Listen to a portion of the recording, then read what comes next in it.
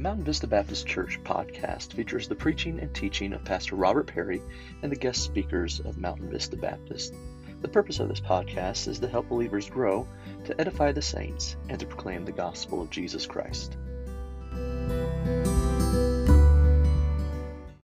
Thank you, Miss Amber. Take your Bibles, please, with me tonight. Let's go to the book of Luke, in Luke chapter number 22. Luke chapter number 22 tonight. We're going to pick up in verse number 39.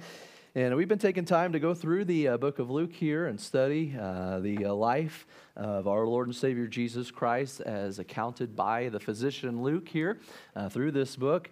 And we, of course, understand that Luke, writing underneath the inspiration of the Holy Spirit, is writing this first book that we are reading here. He then again would write the book of Acts as well, and just the events of what the Lord has done and what the Lord is continuing to do as well. And so I want you to join with me in verse number 39 tonight in Luke chapter number 22. We're going to read down through verse number 46. We'll pray, ask the Lord to be with us tonight and to guide us as we study, and then we'll jump right into things here tonight. So look at verse number 39 with me, please. And he came out and went as he was wont to the Mount of Olives, and his disciples also followed him. And when he was at the place, he said unto them, Pray that ye enter not into temptation.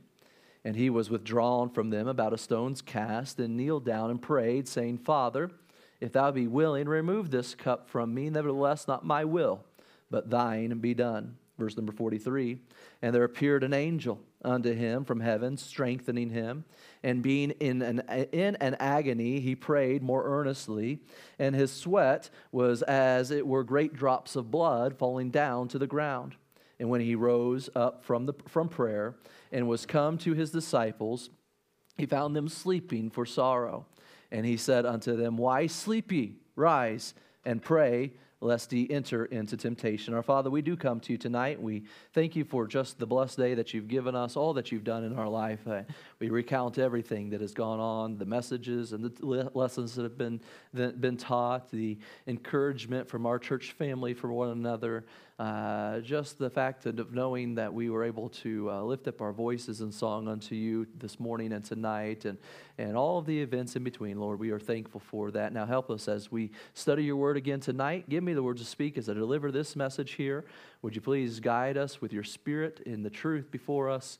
And Lord, would you help us to draw closer to you because of what we've studied in your word tonight? We want to honor and glorify you through everything. And we want to uplift you and exalt you, and that your will be accomplished. And we ask all of these things in Jesus' name. Amen. Here in this portion of Scripture and the previous portions as well, as we've been studying through the book of Luke, we have seen the last days of our Lord and Savior Jesus Christ, and he is quickly approaching the time where he'll face Calvary's cross and be buried and rise again. But on the Friday before his crucifixion, we would find Jesus in Bethany, in the same place where Mary, who was Lazarus' sister, had anointed him with a costly perfume. The next day, we would find Jesus keeping the Sabbath with his friends in a very traditional fashion. But on that Sunday, he would ride triumphantly into Jerusalem with the cries of Hosanna and hallelujahs and praises before him. On Monday, Jesus would be found cleansing the temple of the money changers. And then the next day, of course, was filled with controversy as Jesus would personally confront the religious leader. He would defend his claims of being the Messiah. And it was also on this day that he would give what we know as the Olivet Discourse that we discussed a couple weeks ago as well. It would be preparations for the Passover to be made that week and a feast to be celebrated in the upper room, which we've studied. And during this celebration, Jesus would take the time and kind of help institute what we know as the Lord's table, the Lord's Supper that we participate in even still to this day. And after the Passover meal, Jesus would arrive with his disciples and go to the Gethsemane, where Jesus would ultimately be arrested by the temple guards, be betrayed by Judas. That night he'd be tried by the religious leaders, and on that next morning he would have a third trial to be held before the Sanhedrin in the early morning hours. He'd be found guilty by those religious leaders, but then as he stood before Pilate, he would be found innocent. Of course, at around 9 that morning or so, Jesus would be taken to Golgotha to be crucified. By 3 o'clock that afternoon, he would cry out, "It is finished." And before that Sabbath of the high day began at sunset, Jesus had already died and would be taken off that cross, laid into Joseph's borrowed tomb. And of course, we know that Jesus' body would lie there until Sunday morning. The stone there before the tomb, and Jesus then, of course, would be risen from the dead. And that final week of Christ's earthly ministry before his death and resurrection, we said it began with cries of Hosanna, but that week ended with cries of crucify him. My, how the time had changed things. And my, how the winds had changed, if you may, so much. But that night before his death, we find Jesus here in this garden, the Garden of Gethsemane, spending a night in prayer to his heavenly Father. And let's consider this time in the garden here tonight as we look at this portion of Scripture in Luke 22. I want you to notice with me, number one, here tonight in that night of prayer, notice the custom of his prayer. Luke 22 verses 39 and 40 says, "And he came out and went as he was wont to the Mount of Olives, and his disciples also followed him. And when he was at the place, he said unto them, Pray that ye enter not into temptation." Now, Matthew's gospel tells us that this prayer specifically took place in the Garden of Gethsemane, and it appeared to be a special place of prayer for our Lord. Here's how Matthew put it, Matthew 26, verses 36 through 38. "Then cometh Jesus with them unto a place called Gethsemane, and saith unto his disciples, Sit ye here while I go and pray yonder. And he took with him Peter and the 2 sons of Zebedee, and began to be sorrowful and very heavy. Then saith he unto them, My soul is exceeding sorrowful, even unto death. Tarry ye here, and watch with me." My friends, we find that Jesus had a purposeful time that he went here. There was a reason behind why he went to this garden, why he went to the Mount of Olives, why he would go to his Father in prayer. And I just want to encourage you tonight, if we're ever going to be the type of people of prayer like we ought to be, it's going to be because we purposefully do it. It's going to be because we schedule it. And unless we plan it, unless we prepare for it, unless we probably have a place that is set aside or a place where we're going to go pray at the least, it probably is not going to happen. Look at our Lord's example here as in this place, the custom of his prayer. It was a preferred place, as we find there in verse number 39. The Bible specifically says at the first part of the verse, it says, "And he came out and went as he was wont." Now, Luke's account says that Jesus goes to the garden to pray. The other Gospels record that he went to the Garden of Gethsemane specifically. But Luke's passage here says, as he was wont.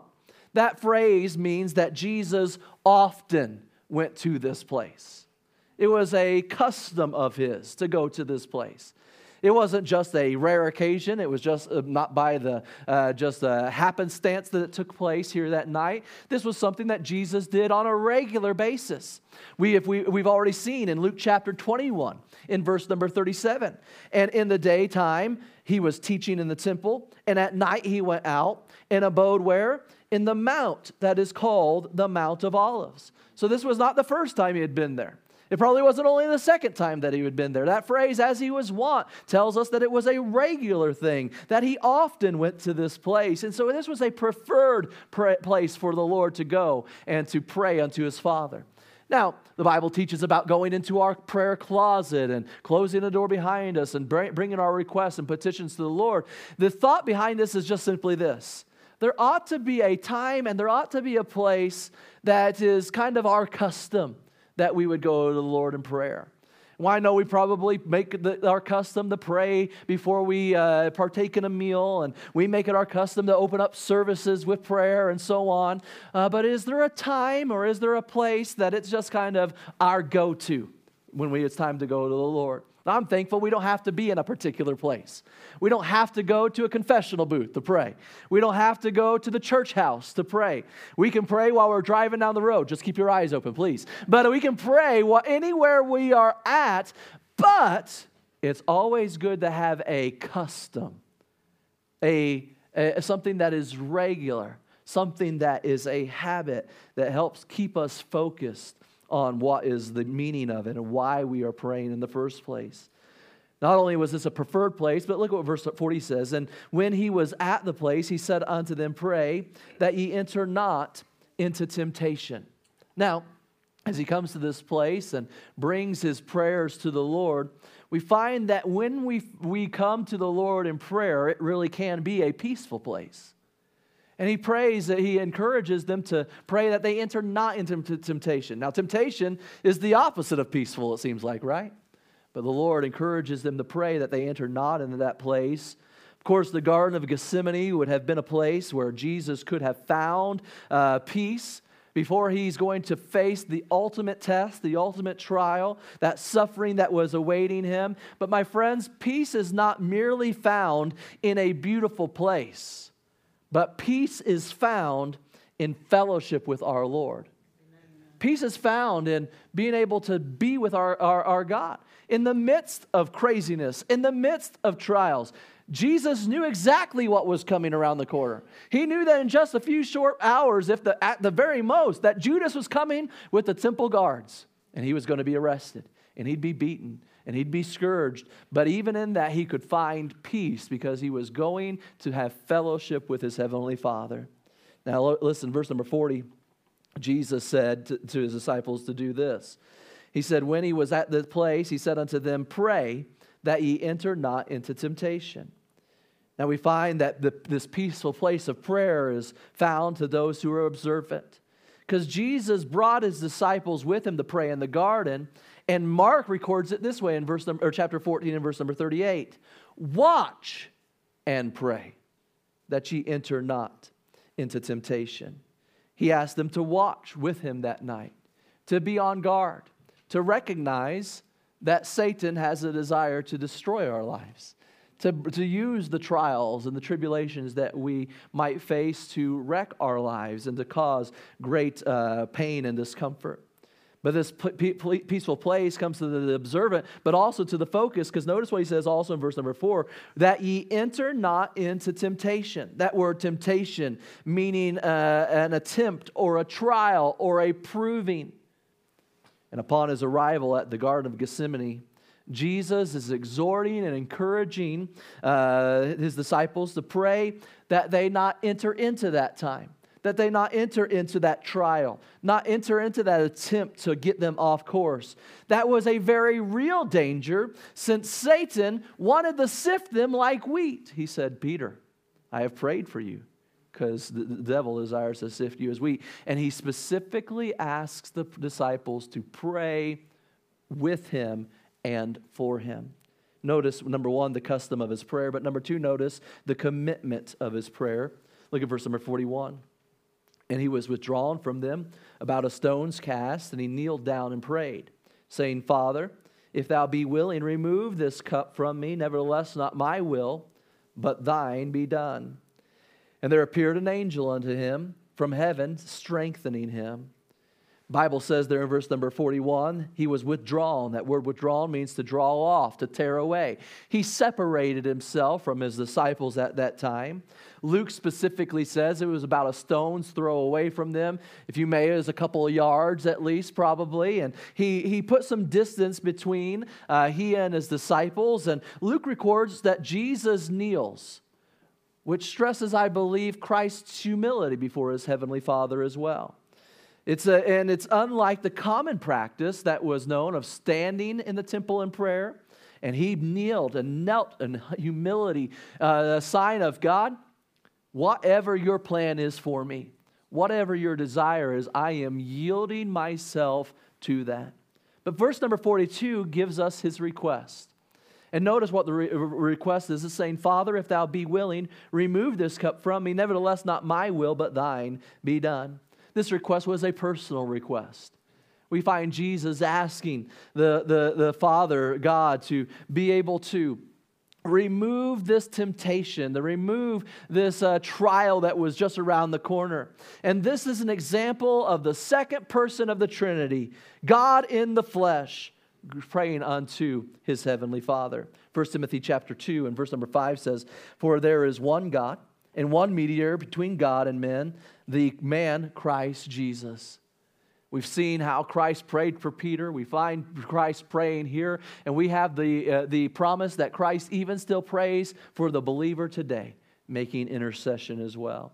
But it wasn't only personal, it was also a purposeful prayer as well. Notice what he says there in verse number 42.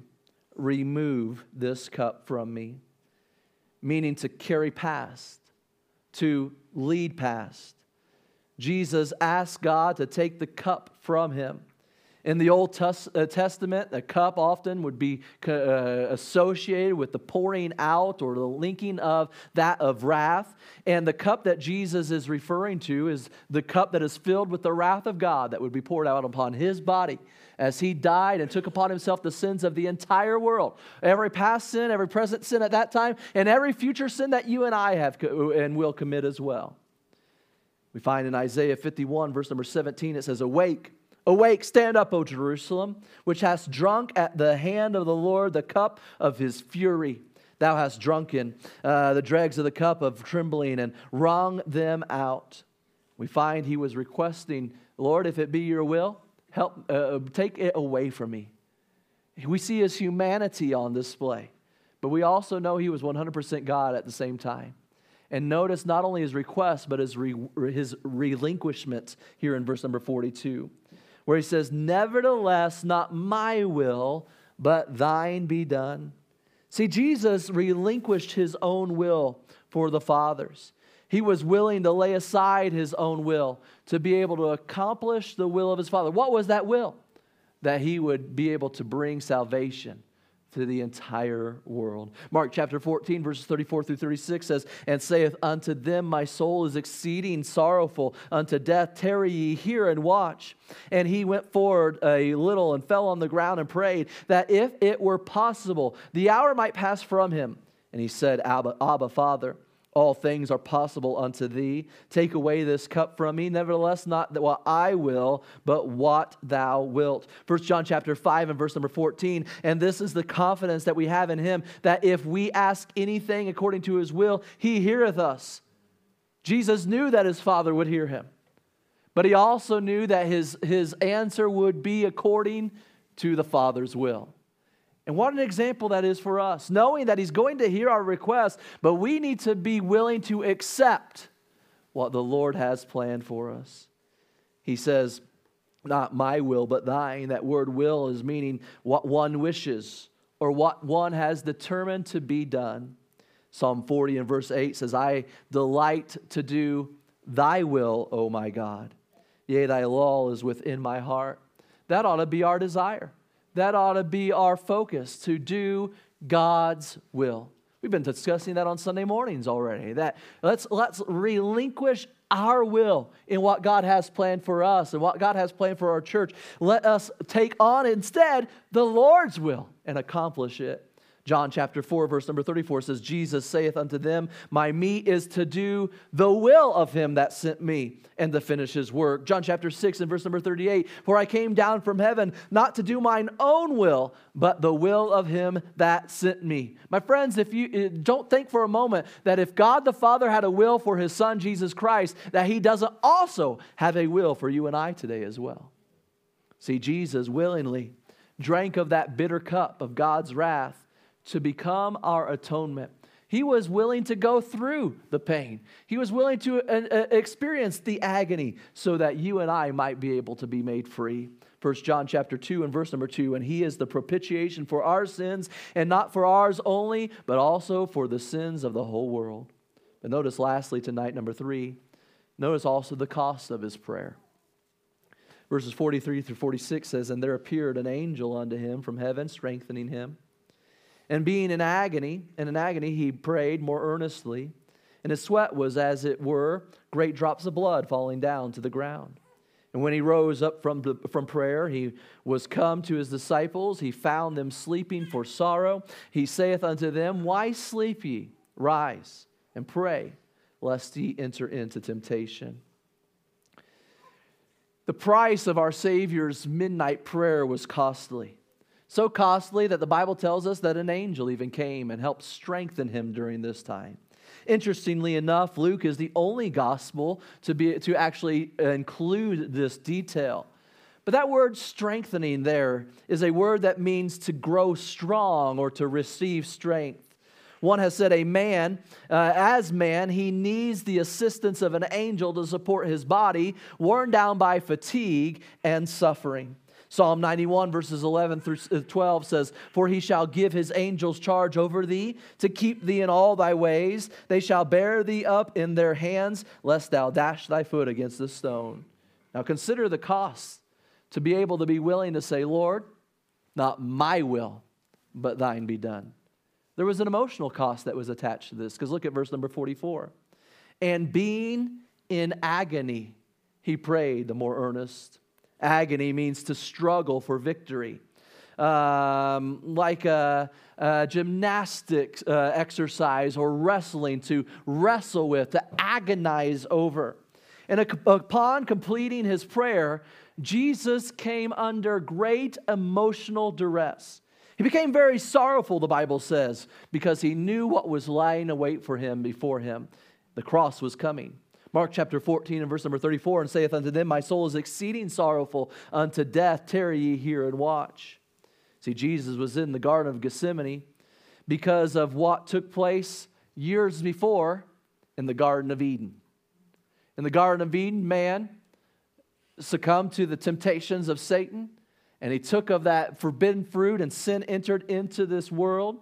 And because of what happened in that garden, Jesus was now in this garden, preparing to accomplish a means of salvation for every man, woman, boy, and child, a girl.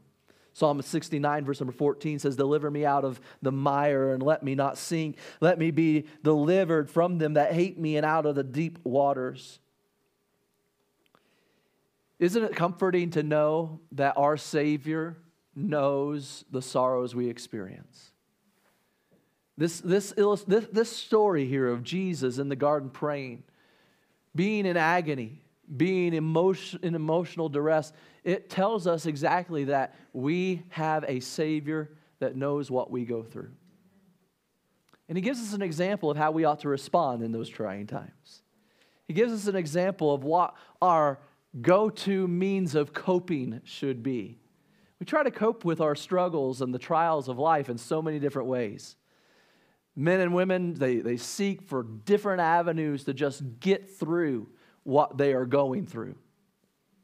But we find Jesus gives us the example of how we ought to do that. We ought to come unto our Father in prayer. And we know that we can do that, and we know that he hears because our Savior has been there also. Sometimes the heart hurts and we see verses, but we do not necessarily have all the answers. Hebrews 4 verses 15 and 16 says, "For we have not an high priest which cannot be touched with the feeling of our infirmities, but was in all points tempted like as we are, yet without sin. Let us therefore come boldly unto the throne of grace, that we may obtain favor and find grace to help in the time of need." But not only was the cost of his prayer an emotional cost, but consider the fact of what would come from Jesus saying, "Lord, your will done in my life." Because just a few moments later, Judas would arrive with some soldiers. They would take him into custody. That would begin a process of beating and scourging and trials and mockery, ultimately leading to his death. My friends, this prayer, the cost of this prayer was also a physical cost. See, Jesus knew this, and even in the midst of his prayer, verse number 44 says, "And his sweat was as it were great drops of blood falling to the ground." Great drops meaning large, thick drops, clotted blood, if you may. And Clark's commentary on the Bible puts it this way: concerning the blood that Jesus was sweating, Dr. Mead from Galilean writes this: "Cases sometimes happen in which, though through mental pressures, the pores may be so dilated that the blood may issue from them, so that there may be bloody sweat." See, we often try to escape our burdens. We try to find ways to where we don't have to deal with them and get away from them. But Jesus didn't try to escape them. Jesus endured the burdens for us. Now, this physical cost that he was going to experience was going to be a pain, going to be experiencing pain all the way through his death. He felt pain in the fact that he would be rejected. Because Jesus was rejected of men, he was ultimately separated from his heavenly Father. He suffered immensely at the hands of the very men that he had come to save. Isaiah 53:3 says this, "He is despised and rejected of men, a man of sorrows and acquainted with grief, and we hid, as it were, our faces from him. He was despised, and we esteemed him not." Luke chapter 23, verses 44 through 45 says, "And it was about the 6th hour, and there was darkness over all the earth until the 9th hour. And the sun was darkened, and the veil of the temple was rent in the midst." Mark chapter 15, verses 34 through 37. "And at the 9th hour, Jesus cried with a loud voice, saying, 'Eli, Eli, lama sabachthani,' which is being interpreted, 'My God, why hast thou forsaken me?' And some of them that stood by, when they heard it, said, 'Behold, he calleth for Elias.' And one ran and filled a sponge full of vinegar and put it on a reed and gave unto him to drink, saying, 'Let alone, let us see whether Elias will come and take him down.' And Jesus cried with a loud voice and gave up the ghost." He experienced what he experienced because the men who said Hosanna when he came into the city now said, "Crucify him," and he was rejected in that way. But we even see it in his crying out on the cross, my God, why hast thou forsaken me?" God himself turned his back on his own son as he was covered in the sins of all humanity. It was a rejecting pain. It was also a repulsive pain. See, my friends, salvation for you and I might be free, but it costs our Savior greatly. Isaiah 53 and verse 5 says, "But he was wounded for our transgressions. He was bruised for our iniquities. The chastisement of our peace was upon him, and with his stripes we are healed." He was already scourged or whipped 39 times, and now Jesus is going to be taken to Calvary. He's going to experience the great pain of that cross. And C. Truman Davis in the Expositor's Bible Commentary put it this way: "A Roman soldier would drive a heavy, square, wrought iron nail through his wrist and deep into the wound. With both feet extended, toes down, a nail is driven through the arch of each. As he pushes himself upward to avoid stretching torment, he places the full weight on the nail through his feet. Again, he feels the searing agony of the nail tearing through the nerves between the bones of his feet. Air can be drawn into the lungs, but not exhaled. He, the victim, fights to raise himself up in order to get even one small breath." And this is what Christ went through. If you were there to see it taking place, it would be a repulsive thing to imagine. It would be a repulsive thing to witness. A man so badly beaten, he wasn't even recognizable. And now going through the suffering and the pain that he's experiencing. But my friends, the physical cost of this prayer, to say, "God, your will, whatever you want for me," it brought great pain. It brought the rejecting pain. It brought a repulsive pain. But my friends, it was ultimately a redemptive pain. Because he did every single thing he did for you and for me. Because Jesus is the Son of God. His sacrifice on that cross was exactly the payment that was needed so that you and I might be able to have eternal life. See, my friends, we can go through our life and we can try our best to clean up our act. We can say, well, I'm going to turn over a new leaf and maybe everything will be better tomorrow. I'm going to do my best and get my act together and then I'll come to Christ. My friends, we can't do anything enough to be able to clean up our act and be worthy of standing before God. You can take the strongest of cleaners that you have underneath your cupboard that you use to be able to wash your bathtub or wash your toilets, and you can try to work that out on your life as well, my friends. It ain't going to do any good at all. Because, my friends, the only thing that's worthy, the only thing that is costly enough to be able to pay for the sins that you and I have committed, it was the blood of Jesus Christ. Hebrews chapter 9 and verse number 28. "So Christ was once offered to bear the sins of many, and unto them that look for him shall he appear the second time without sin unto salvation." Oswald Chambers said this: "The atonement is a propitiation whereby God, through the death of Jesus, makes unholy man holy." Matthew chapter 27, verse number 46. Jesus cried out, my God, Why hast thou forsaken me? Why? To bring redemption to our life, to whosoever shall call upon the name of the Lord. 1 Peter chapter 1, verses 18 and 19 says, For as much as ye know that ye were not redeemed with corruptible things as silver and gold from your vain conversation received by tradition from your father, but with the precious blood of Christ, as a lamb without blemish and without spot. The weight of the cross was far greater for Jesus and for our Heavenly Father than we can probably ever comprehend, than we could even really imagine. Yet we find Christ in this hour of torment, purposefully taking the time to go and bow humbly before His Father, asking the Lord to comfort Him, asking the Father to strengthen Him. He sends an angel to strengthen Him, physically speaking. But He ultimately says, Lord, whatever your will is for me, I'm willing to accomplish it. I don't know what trial we might go through. I don't know what pain we might suffer. I don't know what thing we might experience. And there's nothing wrong with saying, God, will you relieve me from this thing? But in the end, our prayer has to be, God, whatever you want for me. Whatever your will might be for me. He has something to work in our life even through the pain. And as Christians, we must learn to voluntarily bend our will to our Father's will. We've got to be willing to say, God, whatever you want for me. Because as a true disciple of Christ, we have to learn to watch and pray so that we too might be able to resist temptation and not be caught sleeping as Jesus found the disciples. In the garden that night, Christ came unto His Heavenly Father. And He said, God, I know you've got a plan, and I know you've got a will. We see this prayer wasn't just some random thing He decided to do. In fact, it was a custom of His to pray. Is that our custom tonight? Is it a thing that we regularly come before our Father? In fact, we're actually instructed that we ought to be praying without ceasing. That means that we constantly have the tap open.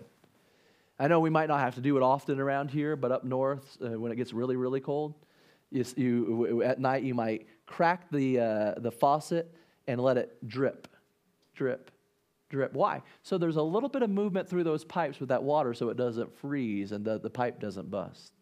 Listen, that praying without ceasing is like having that faucet, the knob turned to on. Even if it's just a little bit, but constantly having that flow, having that connection with the Lord. That means as we go throughout our day, Lord, what do you think about this decision? Lord, how would you have me to respond to this email? How would you have me to respond to this scenario, and so on? And being constantly in that open communication with our Lord. Is that our custom? Is that how we go out throughout our life? But notice we've seen His commitment to prayer as well. That even though He invited His inner three, if you wanted to put it that way, right? Peter, James, and John were with Him. He said, hey, guys, I want you to sit here. I need your help. I need you to pray with me, pray for me. Pray that you enter not into temptation. And as He separates Himself and does the work that He's called them to do, when He returns, where does He find them doing? Sleeping. See, even though others might not be at the same place we are or be as committed as we are, we ought to always have that commitment for ourselves to go to our Lord and be in prayer as well. But notice this tonight, and note this tonight, that when we pray seeking our Father's will, there's going to be a cost to it at times. It's going to cost us our will. We all have a will. We all have a want. We all have a way. If I could make it work my way, we all have that in some form or fashion. And at the very least, a prayer for God's will is going to cost us our own will. But God's ways are higher than ours, and His thoughts are higher than our thoughts, right? And so what we need to understand tonight is this, that when we give up our will for His, we actually come out better in the end. Sometimes when we say, God, your will, it's going to cost us some comfort, Sometimes when we say, God, I want your will, it's gonna cost us the known for some unknown at times as well. But my friends, we see this example of our Savior in the garden, and we ought to follow his example. And we ought to be willing and purposefully yield ourselves, humbly say, Lord, what is your will for my life? Could I invite you to stand tonight? With our heads bowed and our eyes closed, I wonder how many here would say, Pastor, I know I'm saved, and I know that heaven's my home. If I were to die tonight, I would spend eternity with my Savior. Could I rejoice with you? Would you slip your hand up and write back down as a testimony to that? Hands all across the auditorium. Praise God for that. I wonder if there's anyone here tonight who would just be honest enough to say, Pastor, I don't know that I'm saved, and I'm not sure that heaven is my home. Would you allow me the opportunity to just pray for you tonight? Would you slip your hand up and write back down if that's you? I'm not sure that I'm saved. And one last question. Who here would say, Pastor, as we've considered the example of our Savior tonight, would you please pray with me that my response to my daily life would be that of going to my Father in prayer? That it would be my custom as well of having those lines of communication open with my Heavenly Father. Pastor, would you pray with me that I would be committed to having a prayer life that is seeking what God would have for me? Pastor, would you help me? Would you pray that the Lord would help me to be able to endure the cost of praying for God's will? Knowing that sometimes while it might seem crazy, it might seem scary, that in the end, when God's will is accomplished, we're always better off for it.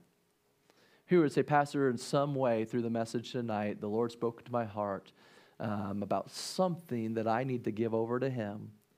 And Pastor, would you pray with me that I'd yield and surrender that to Him tonight? Could I pray with you? Would you slip your hand up and write back down? Hands all across the auditorium. I'm going to pray. When I'm finished praying, the piano is going to begin to play. And if the Lord's spoken to your heart, I want to invite you to come. We find our Savior went off a little ways and humbly kneeled before His Heavenly Father. And if you're able, maybe tonight you ought to just humble yourself before the Lord and come to the altar. Maybe right there in your seat, you just humbly lift up your heart unto the Lord and say, Lord, your will, not mine, be done. Our Father, we thank you for this evening. We thank you for your word.